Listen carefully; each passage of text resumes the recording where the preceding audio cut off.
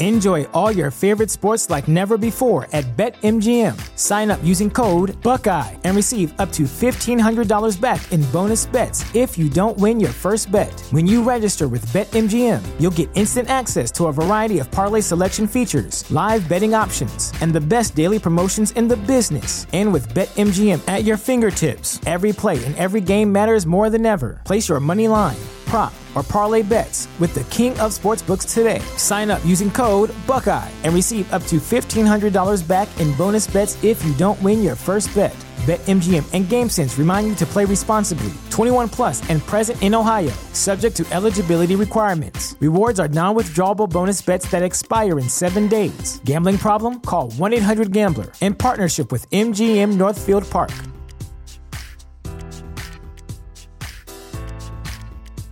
Hey kids, it's time for another Just Another Fanboy Classic episode. This week we got episode 16, which was originally published on Wednesday, December the 13th, 2006.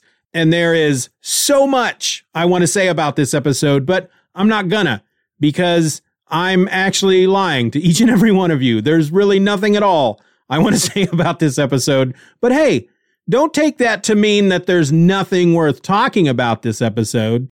It's just, all right, I'll say this. In this episode, the episode you're about to listen to, that again was recorded back in December of 2006, I make the following statement. I'm not going to play it from the episode. You'll hear it here. I'll do my impersonation from 2022 saying this back in 2006. It might sound a little different if you compare the two, because I have aged quite a bit. But this is what I said in the episode. You ready? Here it goes. Quote starts now. This theory that Renee Montoya is going to become the new question is bunk. I'm calling it now. Renee Montoya will not be the new question. End quote. See, I didn't want to talk about it. I didn't want to point out my stupidity because, of course, 16 weeks later, 16 weeks after I made that statement, Renee Montoya becomes the new question, proving once again that I am an idiot. That's right, folks. I hate to shatter that misconception that you have about me being the single coolest person that you have in your life, but I am not a smart person. Oh, also, as the title says, I talk about my top 5 favorite books from November of 2006 in this episode that, we're going to get to. Settle down. I just want you to know that I will be revisiting the comic that I chose for my number 1 pick, which I'm going to go ahead and spoil it for you because it's part of the cover art. If you look at this at the website or whatever, it's a book called The Nightly News by Jonathan Hickman. And I'm going to talk about that on my Patreon podcast here on Friday. Now, that podcast is called My Other Podcast because that's how incredibly clever I am. So if you do want to hear me talk about the Nightly News, if you want to hear how my thoughts, I can't speak. If you want to hear what I think about the book now compared to how I thought about it back in 2006. And obviously, I thought it was pretty cool because it was my top number 1 pick of all the books I read in November of 2006. If you want to see if my thoughts have changed or, hear me talk about it a little bit more intelligently, because it's obvious I was quite a moron back then, you will need to join my Patreon, which is only $1 a month. I mean, eventually it's probably going to be released for everybody in a month or so or a couple of weeks and whatnot. But if you want to get it early, if you want to get it before everybody else, or at least everybody else who's not on my Patreon, come join. $1 a month. Patreon.com/Stephen R. or link will be in the show notes. All right, let's get to this episode. Enjoy.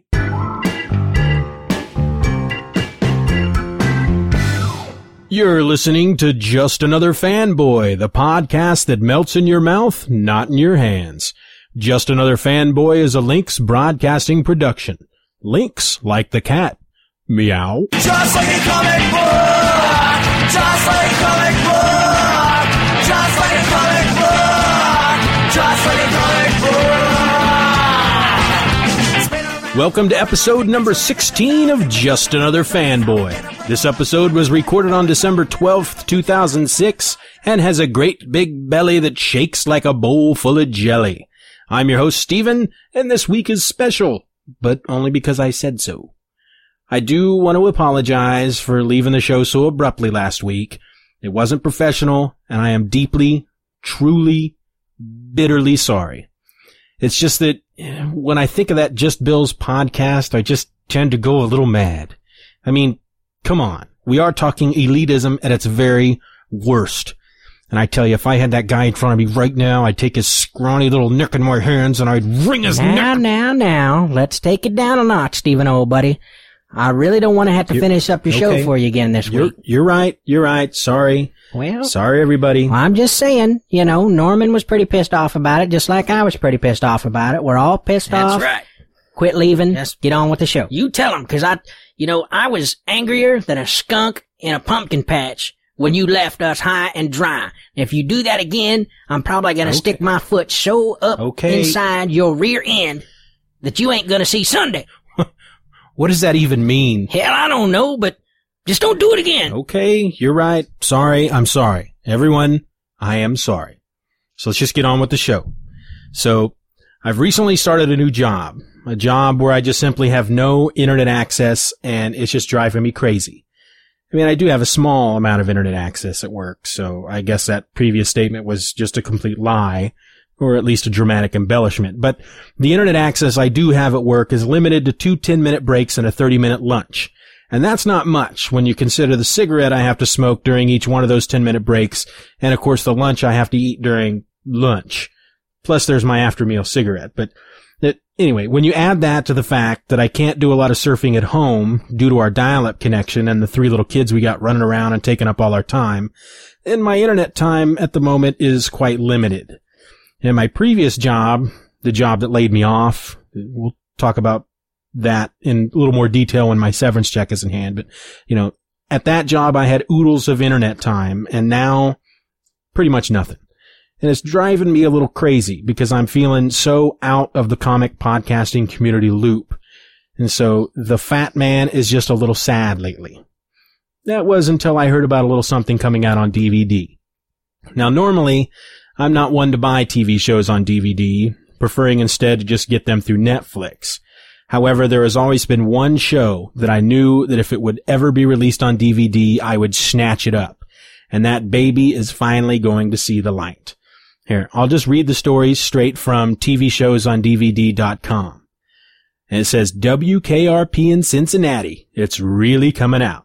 This was posted by Gord Lacey on December 11th, 2006, and it says, news that Fox is releasing WKRP in Cincinnati is making the rounds thanks to a flyer that can be found inside the upcoming release of Stacked. The studio has been working on the set for quite a while, spending most of their time looking at the songs used in the series. As you've probably guessed, there will be music substitutions when the set comes out, but the studio has been spending a lot of time with the music supervisor to ensure that the replaced songs fit the show. Hugh Wilson, creator of the series, has heard some of the replaced music and thought Fox did a good job.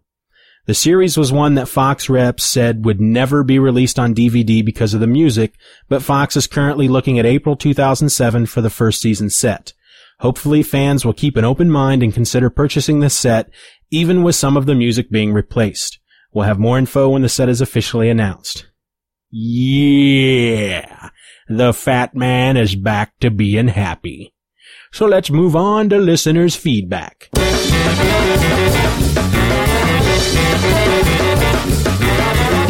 There will be no listeners' feedback this week due to the fact that Steven's listeners thinks that he is a big fat loser who should die a slow and painful death.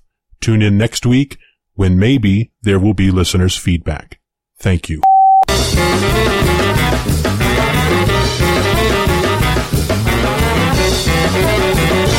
And the fat man is sad again. So I guess that brings us to news and information you could have easily gotten for yourself with just a little effort. This week's news and information you could have easily gotten for yourself with just a little effort is brought to you by Surly Jim's House of Pencils. And Surly Jim wants to know, You want to buy some pencils? Surly Jim has pencils for every occasion. Do you like to draw, scribble, or just write your name over and over on a sheet of crisp white paper? Well, why not try a writing tool from Surly Jim's House of Pencils? Ask for Surly Jim by name and get a free number 2 pencil for all your testing needs. Surly Jim's House of Pencils. Because you have to buy them someplace, right? The Walking Dead number 33 is an instant sellout. The most controversial issue of Robert Kirkman's End Days epic to date has sold out at Diamond in less than 24 hours, and to respond to the overwhelming demand, Image Comics is going back to press. In a world filled with flesh-eating zombies, humanity must become savage to survive. This issue features ex-lawyer McCone turning the tables on her sadistic captor, the Governor, who Wizard Magazine named Villain of the Year. Fans everywhere are talking about the latest haunting installment of the fan-favorite zombie saga. The 24-hour sellout is an incredible achievement, said Image's executive director Eric Stevenson. Robert Kirkman and Charlie Adlard really pushed the envelope with this issue. It's terrifying, it's challenging, and what's so great about The Walking Dead is you never know what's going to happen next. From brutal action to desperate romance to powerful commentary on the human condition, anything can happen in The Walking Dead. This horrifying issue is a great example of why this series is such a hit. The second printing of Walking Dead number 33 will ship on December 16th and be on sale December 27th. As the Incredible Clone Saga reaches its mind-numbing conclusion in Ultimate Spider-Man number 104, Marvel has announced another variant to this monumental issue.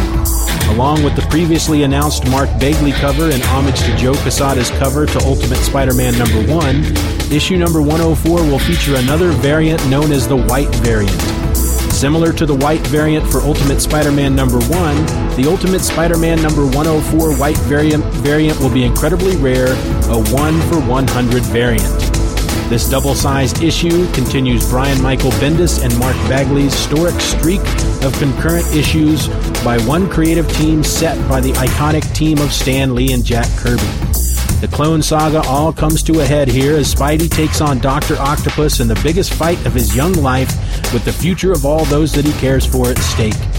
Do not miss Ultimate Spider-Man number 104, a truly momentous issue in the annals of the Ultimate Universe, commemorated with not one, but 2 amazing variants.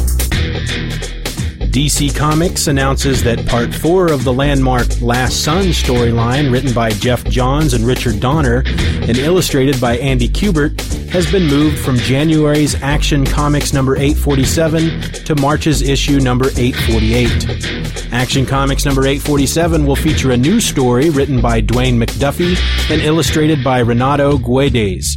With Metropolis under siege from General Zod and the villainous hordes of the Phantom Zone, Clark Kent's friends and family watch in horror as Superman heads into danger against the greatest odds of his career.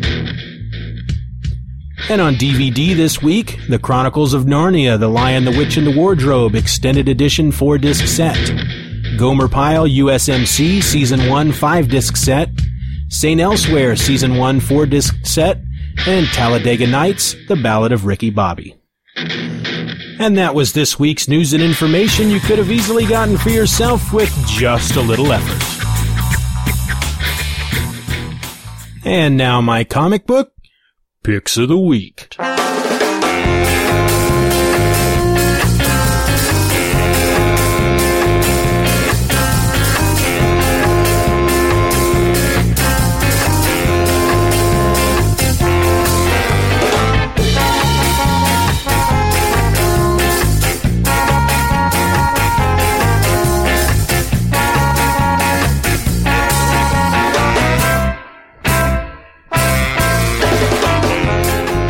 This week from DC, we have 52, number 32, written by Jeff Johns, Grant Morrison, Greg Rucka, and Mark Waid. Breakdowns by Keith Giffen. Art by Patrick Olive and Drew Garassi. Covers by J.G. Jones. The story of the year continues in 4 more chapters of America's only weekly superhero adventure. In this issue, you wish to be with her again? Come closer. I will show you how. Plus the origin of Blue Beetle by Wade and Cully Hamner. 52 has been kicking a lot of booty lately. Though this theory that Renee Montoya is going to become the new question is bunk. I'm calling it now. Renee Montoya will not be the new question. Batman number 660, written by John Ostrander, art by Tom Mandrake, covers by Gregory Lauren. 3 horrific murders rock Gotham with only one gruesome connection. Parts of the victims' faces have been carved away. Meanwhile, a brutal Russian gangster called Perun threatens Amina Franklin, a doctor working at Leslie Tompkins' clinic, which brings in not only the Batman, but his bizarre new foe, Grotesque. And as the mystery of Grotesque deepens, a vicious new player enters the game, a Japanese Yakuza named Johnny Karaoke. Batman confronts Karaoke and his murderous geisha girls while the monstrous Grotesque strikes once again. Okay, I think that was the same solicitation as number 659. Come on, DC. Green Arrow number 69, written by Judd Winnick, art and cover by Scott McDaniel and Andy Owens. Batman shows up in Star City. Unfortunately, the Red Hood isn't far behind, and Speedy is the Hood's target. Is she another sidekick to be destroyed despite Batman's best efforts? Justice number 9, written by Jim Kruger and Alex Ross, art by Doug Braithwaite and Ross, cover by Ross. The breathtaking miniseries by Alex Ross, Jim Kruger, and Alex Ross continues with plenty of surprises. Black Adam, the Marvel family, and the Justice League's plans to storm their adversaries' strongholds. Boy, Alex Ross has his name all over this book. Justice League of America number 4, written by Brad Meltzer, art by Ed Benes and Sandra Hope, cover by Michael Turner, variant cover by J.G. Jones. Brad Meltzer and Ed Benes continue their best-selling saga of the Tornado's Path, as the true mastermind behind the latest threat to the League is finally revealed, and an old friend reappears. Brad better pick up the pace. I've really been enjoying this book, but I read that issue number 7, which comes out in March, will be the first time we see the full League. 7 issues before the entire League is together. I hope this creative team is on the book for longer than 12 issues. And man, that's a lot from DC this week. So for Marvel this week, we have nothing. There ain't nothing I'm buying from Marvel this week. And so those were my comic book picks of the week. See the full list of comics being released this week over at the Just Another Fanboy message board at pythonland.com/fanboy. And hey, while you're there, register and post, because we want you to. Just don't post spam, because I'll delete it and ban you just like I had to do tonight to one lucky soul. You got your own picks? Call us at 1-877-309-8367, extension 212, and tells us all about 'em. If you don't call, I may just have to go lick a greasy spoon. And now for At the Movies with Gary Indiana. Way to hang the hey, hey.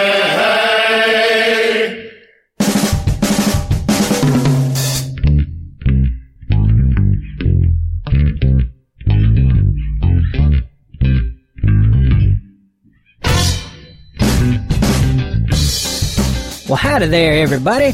It's Gary with you once more for At the Movies with Gary Indiana. The winner from last week is C. Herder, who guessed correctly that last week's movie quote came from the movie Batman. Congratulations, C. Your prize will be out to you soon. And now, this officially ends this version of At the Movies with Gary Indiana. Starting this week, I'm taking the segment in a whole new direction. Instead of the game show it once was just a few seconds ago, I have decided to review some of my favorite movies instead. You see, I get a lot of DVDs through the mail from an online rental service who, until they can start providing me with free rentals, will remain nameless throughout this podcast and future podcasts to come.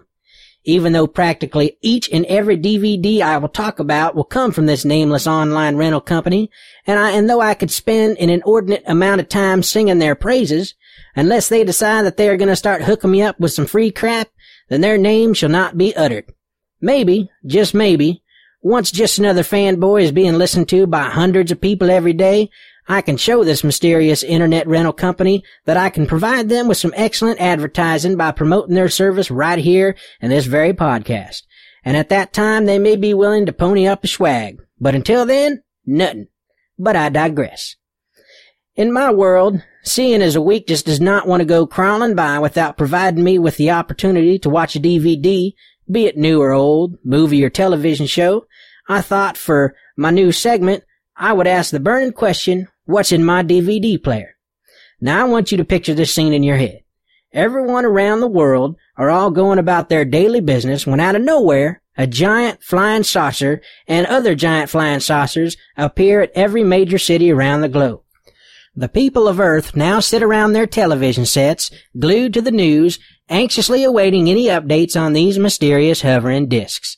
Are they friendly? Are they evil? What is the fate of Earth? Sounds a little like Independence Day, don't it? Well, guess what? It ain't. Nope, today I'm going to talk about Independence Day's predecessor by 13 years. I'm talking about 1983's V, the original TV miniseries. See, a big bunch of aliens with 80s hair and blue blocker sunglasses come to Earth under a banner of peace and are received openly. The aliens have disguised themselves to look just like humans and plead for our help. It seems that their planet has run out of a precious resource and they need a special chemical that only our factories can produce. However, it doesn't take long for the humans to discover that the visitors aren't exactly what they seem. The aliens are basically human-sized bipedal reptiles. They are cold-blooded, they eat mice, and some even spit venom.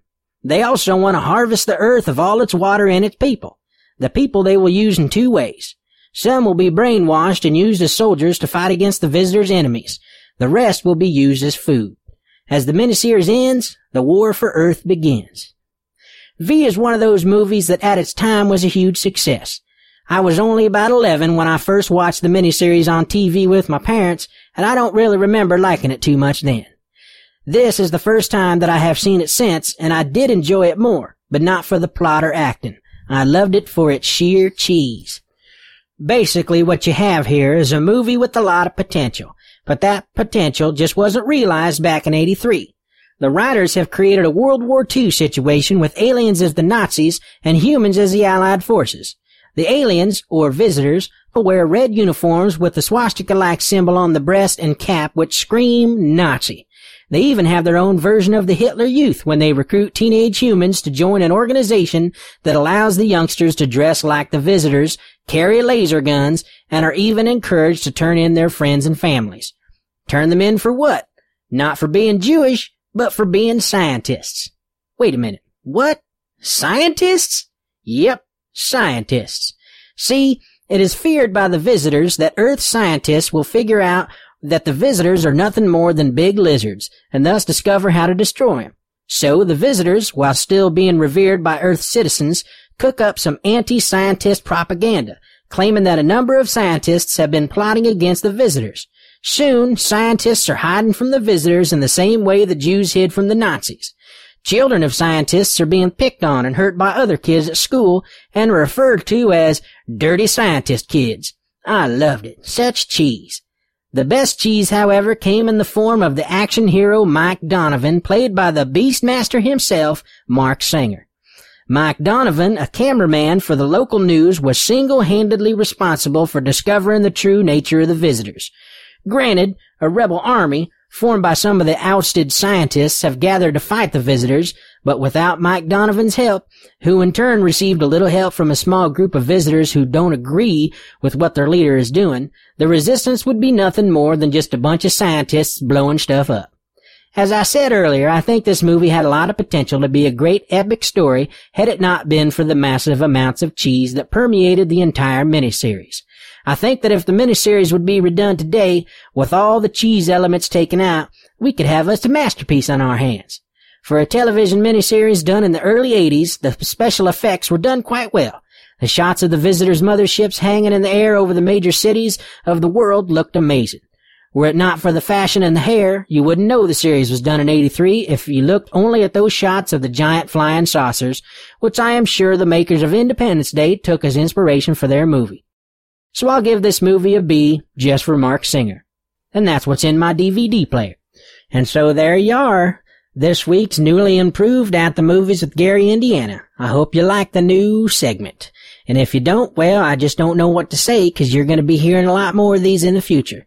And, well, it looks like Steven is motioning for me to move along with the show. And so now we move on to Steven's top 3 comics of November 2006. So let's get along, little dogies, and take it away, Steven.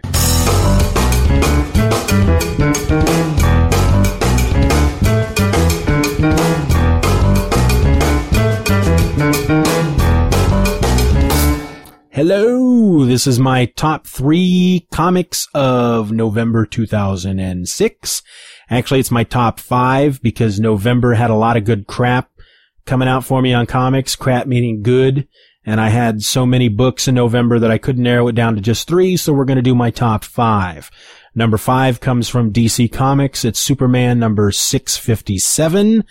Kurt Busiek was the writer. Penciler was Carlos Pacheco. Jesus Marino was the inker, Dave Stewart handled the colors, and Comic Craft handled the letters. This is the first part of the Camelot Falls arc, and it shows a vision of the future in which Superman has battled the villainous Khyber and destroyed the world, ultimately. And in the ruins of Metropolis, we have Lois Lane and Jimmy Olsen scrounging around for supplies and whatnot. And basically your freedom fighters also consist of Lex Luthor and the Parasite. This is a very, I don't want to say unique, but it's a very interesting look at the future. I enjoy stories like this that are set in almost a post-apocalyptic type of future where, you know, the surroundings are somewhat familiar because there's still all the buildings, the city is still somewhat intact, but, you know, everything's destroyed. There's not as many people running around.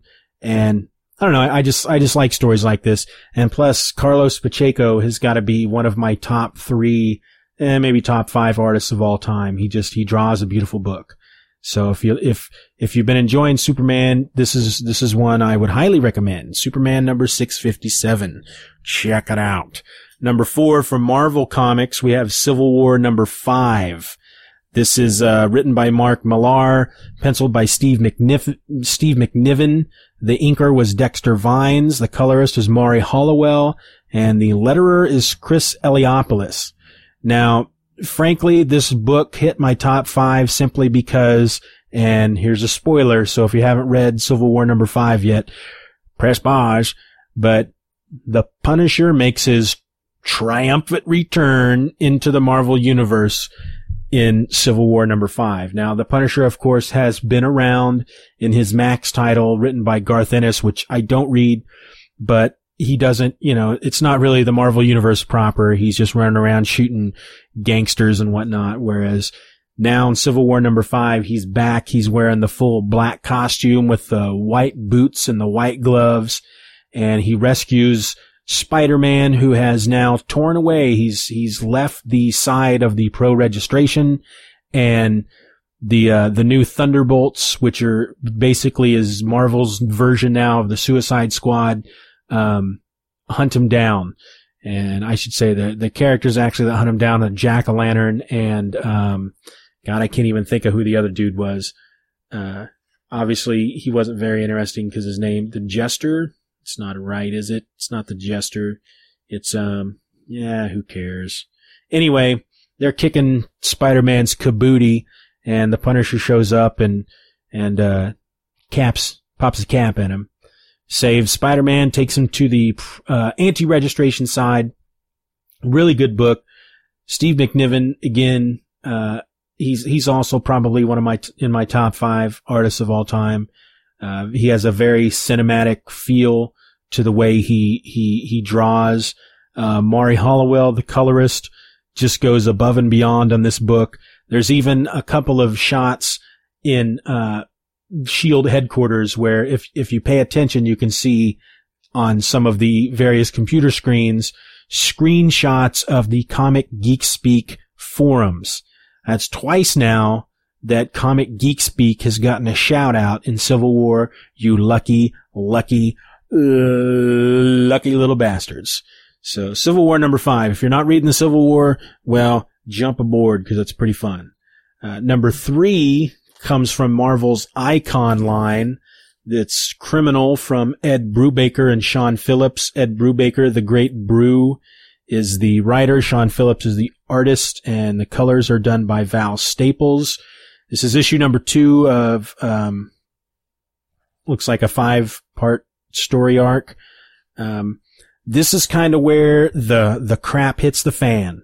In the first issue, our main character, Leo, has gotten together with an old, crime buddy and what seems to be a bad cop. And they've hit upon this job of stealing diamonds from a police evidence van. And so in this issue, we see him go after the van and everything goes south and Leo hits the road. Criminal is a great book. I love Ed Brubaker. Sean Phillips is great. It makes me want to actually go and read Marvel Zombies, because from what I understand, Sean Phillips did the art in Marvel Zombies, so I'm definitely going to be looking for that at my local library, all because of Criminal. Criminal was one of these books that when the first issue came out, the month that issue number 1 came out, I actually was not going to get it. I had Conan on my list to get, and I dropped it for Criminal because I probably mentioned this, but I heard Ed Brubaker on Around Comics, and he sold me on the book. So I added it to my list, and I'm definitely not sorry. I think Criminal made my top 5 or top 3 last month as well. So if you like crime stories, check it out. I mean, it reminds me a lot of I don't know if you've seen The Italian Job. I think it's the one with Marky Mark and the Funky Bunch. I think it's a remake of an original. I've never seen the original, but I've seen the Marky Mark and the Funky Bunch version and enjoyed it. If you like movies like that, then you'll like Criminal, because it's, I don't want to say it's similar, but take that with a grain of salt. Number 2 on my list for November is from Marvel Comics. It's Astonishing X-Men number 18. And this book is written by Joss Whedon, art by John Cassaday. The colorist is Laura Martin, and the letters are done by Chris Eliopoulos. Big letterman on the books today. This, in previous issues, again, more spoilers. Cassandra Nova and her Hellfire Club have broken into the X-Mansion, specifically to take something from a box. Nobody knows what's in the box. But they use Kitty Pryde to get what's in the box. And in this issue, it all kind of comes to a head. I mean, we've had in previous issues Wolverine running around.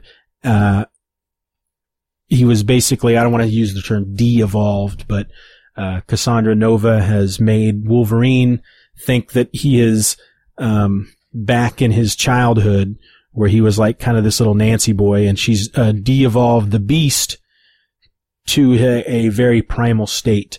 Well, in the last issue, Wolverine is knocked on the head by a can of beer, and it kind of knocks him back to his senses. There's a really great scene in here. This is the scene that brought this to number 2 for me. And I'm just going to kind of read it to you here, because you've got the Beast, and you got Hank the Beast and Wolverine speaking about how they came out of their little psychic episodes here. And Wolverine asks him, basically, well, says, so how? And oh yes, Hank says, a ball of string, synthetic fiber laced with pheromones, aerosols, smart drugs, light sequences like opening a series of doors, each smell, each sequence. The professor and I worked on it after Nova's first attack. Under hypnosis, I associated my most complex brain functions with these key. Wolverine interrupts him at this point. All right, got it. Class dismissed. Yeesh. And Hank asks him, and you? And Wolverine says, had a beer. To which Hank replies, same basic principle. That made me laugh out loud. That brought it up to number 2 for me. I'm gonna miss this book when Joss Whedon and Cassaday leave the book. I'm not looking forward to that moment. I don't read any other X-Men books, frankly. I read Wolverine, but I don't read any other X-Men books because I'm one of these, I don't want to get into the X-Men because there's just so much continuity behind the X-Men that I'm not prepared to just leap in and try my hand at the X-Men. But I did with Astonishing X-Men, and I've loved every issue.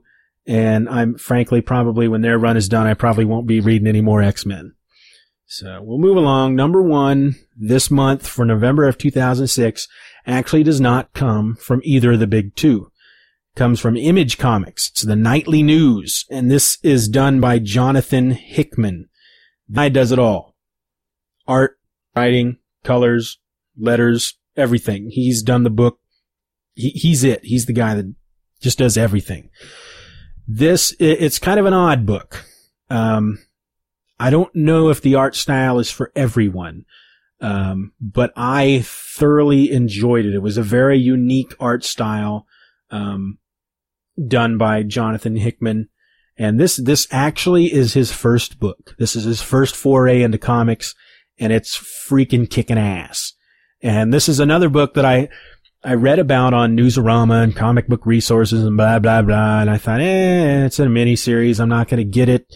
I already get too many darn books, and I don't want to pack another one on. I'll wait for the trade, all that crap.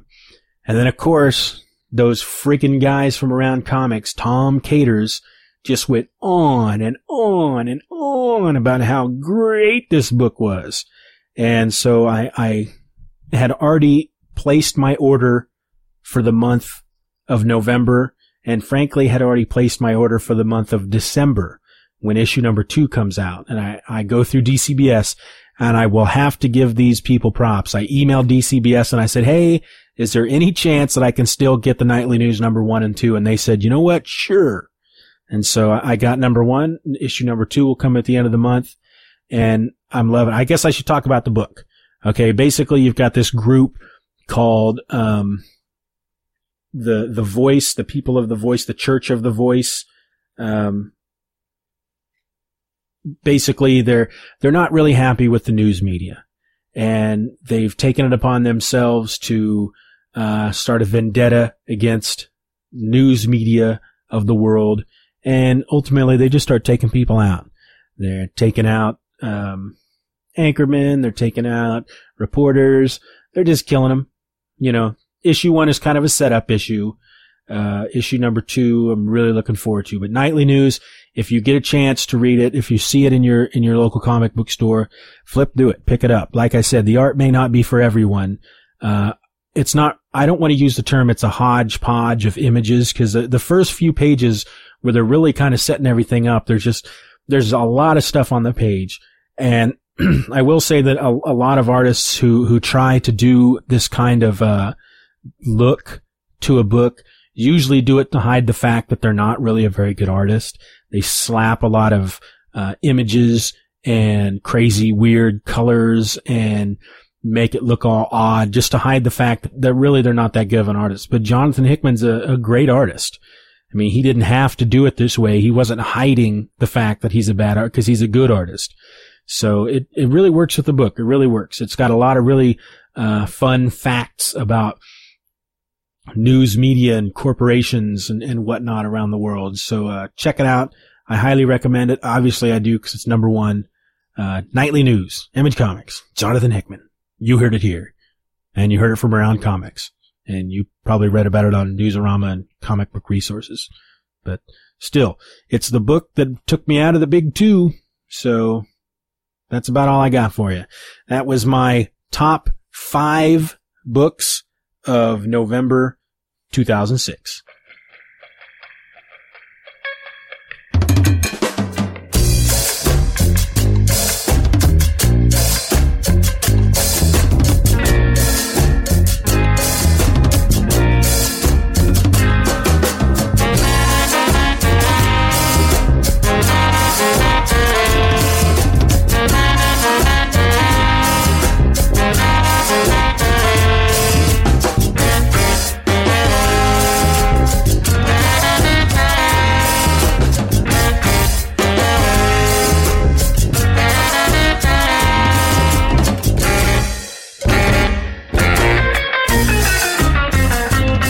So this is normally the part of the show where I do, this week on Heroes, a spoilerific look at the latest episode of Heroes on NBC, but the damn show is in reruns. So instead I'm going to do a new and hopefully weekly segment, which I'm calling Steven's Book Bag, in which I look at trades or graphic novels that I've picked up over the past week at the local library. And this past week when I stopped into the library to pick up some books, I decided to go for some trades that I've been hearing a lot about but haven't had a chance to read monthly. So the first book we're going to look at is Powers, Who Killed Retro Girl. This is the first volume of the Powers series by Image Comics. It's written by Brian Michael Bendis with and Mike Von Oming with art by Mike Von Oming. Basically this is a like a police detective story book. Kind of like if you like TV shows like Criminal Intent, Law and Order, Criminal Intent, Law and Order, SVU, those kind of shows, you'll probably like Powers, because it's like those shows, but set in a world with superheroes. And basically your main character is named Walker, and he is a police detective who works for homicide and solves, basically what it looks like is homicides dealing with superpowered characters. And so you've got this superhero called Retro Girl who mysteriously dies, and it's basically him and his partner's job to investigate the murder. Just like any good crime story, you got to investigate the murder. But of course the twist is Retro Girl would possibly be this world's version of like a Superman or Supergirl, because apparently she can't be killed. And so him and his partner set out to find out how it happened.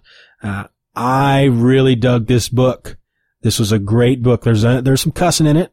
If you're not a fan of the cussing, then I wouldn't pick it up. But otherwise, if you like superheroes, if you like shows like Law and Order, pick it up, because it's really good. There's not a lot I can say about that.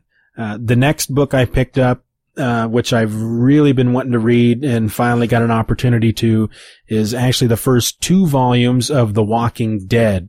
Volume 1 is Days Gone By, and Volume 2 is Miles Behind Us. Both of them are written by Robert Kirkman. The first volume, art is done by Tony Moore, and the second volume, art is done by Charlie Adlard. And, this is often described as a zombie book, and to a certain extent it is, but it's not so much a zombie book, but a book about these characters who are living in a world in which, basically the Night of the Living Dead or whatnot has happened. Zombies are out, killing and eating brains and all that good stuff. And like any good zombie story, if you get bitten by a zombie, then you're going to turn into a zombie. And if you want to kill a zombie, you got to basically hit it in the head and destroy its brain. But ultimately, this book follows the story of Rick, who's a police officer who right away at the beginning of the book, he's in a shootout and gets shot and is in a coma. Wakes up and everything's different. Basically, he wakes up into a world of zombies, which is kind of reminiscent of the movie 28 Days Later. And I believe I actually read something somewhere where Robert Kirkman was writing the book around the same time that 28 Days Later was being written or made. And so 28 Days Later came out, and Robert Kirkman was watching it, and he was like, dang, man, they took my idea, which nobody took anybody's idea. It just kind of happened. Great minds think alike, apparently. But this is another one of those books that I'm really into, again, stories about a world in which, like a post-apocalyptic world. I love books like The Stand by Stephen King. I like movies like The Postman with Kevin Costner, and this is kind of in the same vein. You've got probably a healthy percentage of the world's population is dead and have turned into zombies, and a small group of characters basically have to try to survive. And they're roaming the country. They have heard that, when it all started, that the authorities were telling people to try to get to the larger cities because the authorities felt that in the larger cities they would be able to contain it, and that's where you could go to get help. But of course, as soon as the mass populations of people began gathering in these large cities, basically it was just a meat market for zombies. And so Rick, who has woken up, he's got a wife and child, he has no idea what's happened to them, but he's woken up, he's in a world of zombies, and he feels that his wife and child may have gone to Atlanta, Georgia, because his wife has family there. And, so that's where he heads out. He heads out to Atlanta to try to find them. And he does find them, thankfully alive. And, also finds out, later that his wife is pregnant. So then him and his wife are then faced with the issue of, wanting to, of course, the thought of birthing and raising a child in a world in which zombies are prevalent. So if you like a good zombie story, then you're going to like The Walking Dead. And it's apparently a very popular book. Like I said, this is one of these that I've read about, that I've heard about a lot, and I've never had a chance to read. And I'm thankfully, getting the chance to read them. And I'm very happy I did, because they're very good books. So I do recommend checking them out. So no real disappointments this week. Actually, there was, because I got 2 Grendel books. Grendel, God, I can't even think of what they're called now. Black, White, and Red, or Red, Black, and White, and blah, blah, blah. Basically 2 books. I was really looking forward to reading those, because the only Grendel story I ever read was, I believe it was called Grendel War Child, which was set in the future. But this is the original Grendel, the Hunter Rose. This is a Dark Horse book. But of course I start flipping through one of the books, and I realize it's not, I mean, it is Grendel, it is Hunter Rose, but it's not all drawn by Matt Wagner, who created the character. He wrote, basically, each book are anthologies, just a bunch of what looks like little short stories written by Matt Wagner, but drawn by other artists. And I wasn't in the mood for that, so I just kind of set them aside. I'm probably not going to read them.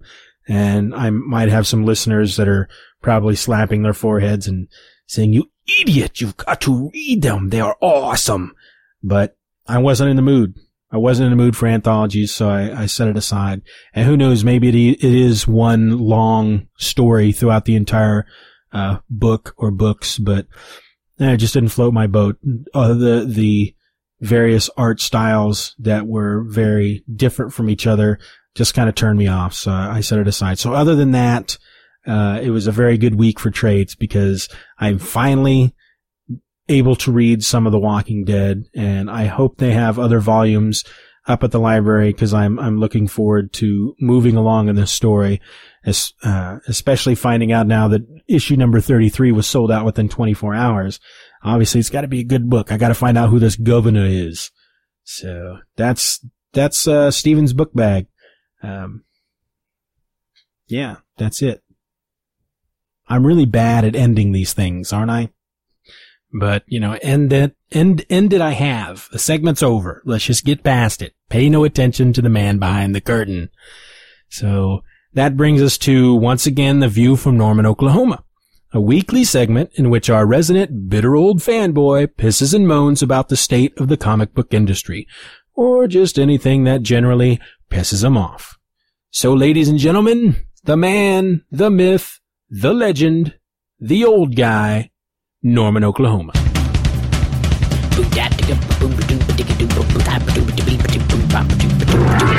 I'm just so pissed off about all of the stuff that is happening that I have to bitch about. Stop. Well, howdy, folks. Norman, Oklahoma coming at you once again with all the stuff that I'd like to complain about for all you fanboys out there in the world. My little Normanites and all my little listeners who love my program just love to hear me talk. So here I go. Basically, what I want to talk about this week is those people out there that just don't understand the difference between 52, the series from DC Comics, and 1 year later. I hear so many fanboys out there that just don't understand that the two don't really go together. they're always talking about on the internet about, I don't understand what's happening in 52 doesn't match up with what's going on in like Justice League this week. I just don't get it. Well, let me tell you something, boys. 52 is 1 year earlier. See, here's how it goes. There was this little thing. I don't know if you heard about it, but it was called Infinite Crisis. And at the end of Infinite Crisis, all the other books in DC Comics went forth 1 year later, except for 52. The entire purpose of 52 was to tell us what happened in that missing year. So if what's happening in 52 don't match up with what's going on in Justice League, there's a reason for that, numrods. It's because it's happening 1 year previous. So I want you all to think about that and quit your bitching, quit your moaning, and just wise up. And what? Whoa! What are you doing? What you mean? What do you mean? What do I mean? You can't come on to my program and start calling my listeners numrods. Why not? Because you can't. I mean, I understand that the whole purpose of your little segment is to bitch about stuff, but I don't want you coming on my show telling my listeners that they're idiots and numrods and whatnot. What is a numrod anyway? Well, a numrod is like an idiot, like a Nimrod, but, dumber. Dumber? Kind of like you. Okay, fine. Like you. You're done. Your segment's done for the week. Just move along. What? Move along. Oh, come on. You're done. Kiss my butt. You're done. Kiss it. I'm out of here. I'm sorry, folks. I apologize for that. I don't know what Norman's been drinking tonight, but he's been drinking something. So this will bring the View from Norman, Oklahoma to a close, and we're just gonna get the show ended. But first we're gonna play some bloopers, and we actually have a total of 8 blooper segments for you tonight. 8 of them. Enjoy. I will have my revenge upon you. Shut up! Sorry. Bloopers. Now, go. Ask for Shirley Jubba Shibba Shribbadoo. Robert Kirkman and Charlie Adler. The breathtaking mini Schnee Alabalabadoo. The people of Earth now sit around their television sets, glued to the news, anxiously Today I'm gonna talk about Independence Day's predecessor. They even have their own version of the Hitler Youth when they recruit. I can't speak like I should. Superman has battled, Norman,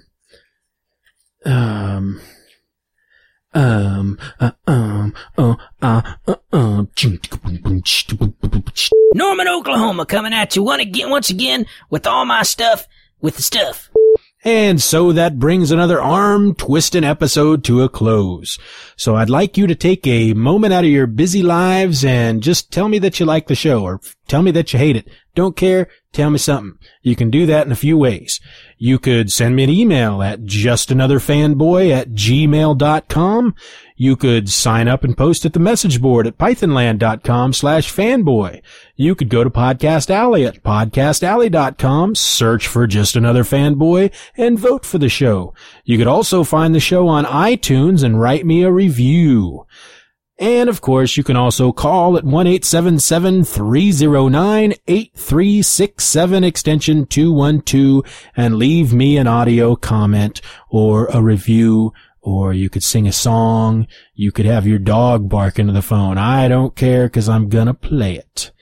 So the theme song for this show is Comic Book by the Super Spies. Find it and information about the band at garageband.com. The rest of the music from this week's show comes from the Pod Show Podsafe Music Network at music.podshow.com. And while you're out there on the internet, take a moment to check out all the other great programs from Links Broadcasting. Just follow the Links Broadcasting link found at the top of justanotherfanboy.com. So until next week, I'm Steven, and I'm just another fanboy. And I wish you'd just stop arguing with me all the time. Aw, you know I do it just 'cause I love you. I love you too, man.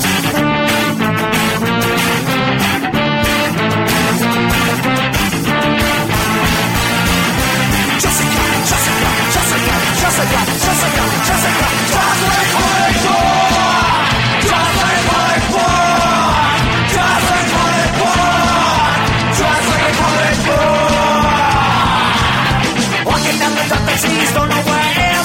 Make a movie, take the time to really understand. Shadows move out of sight, spin around and look at that.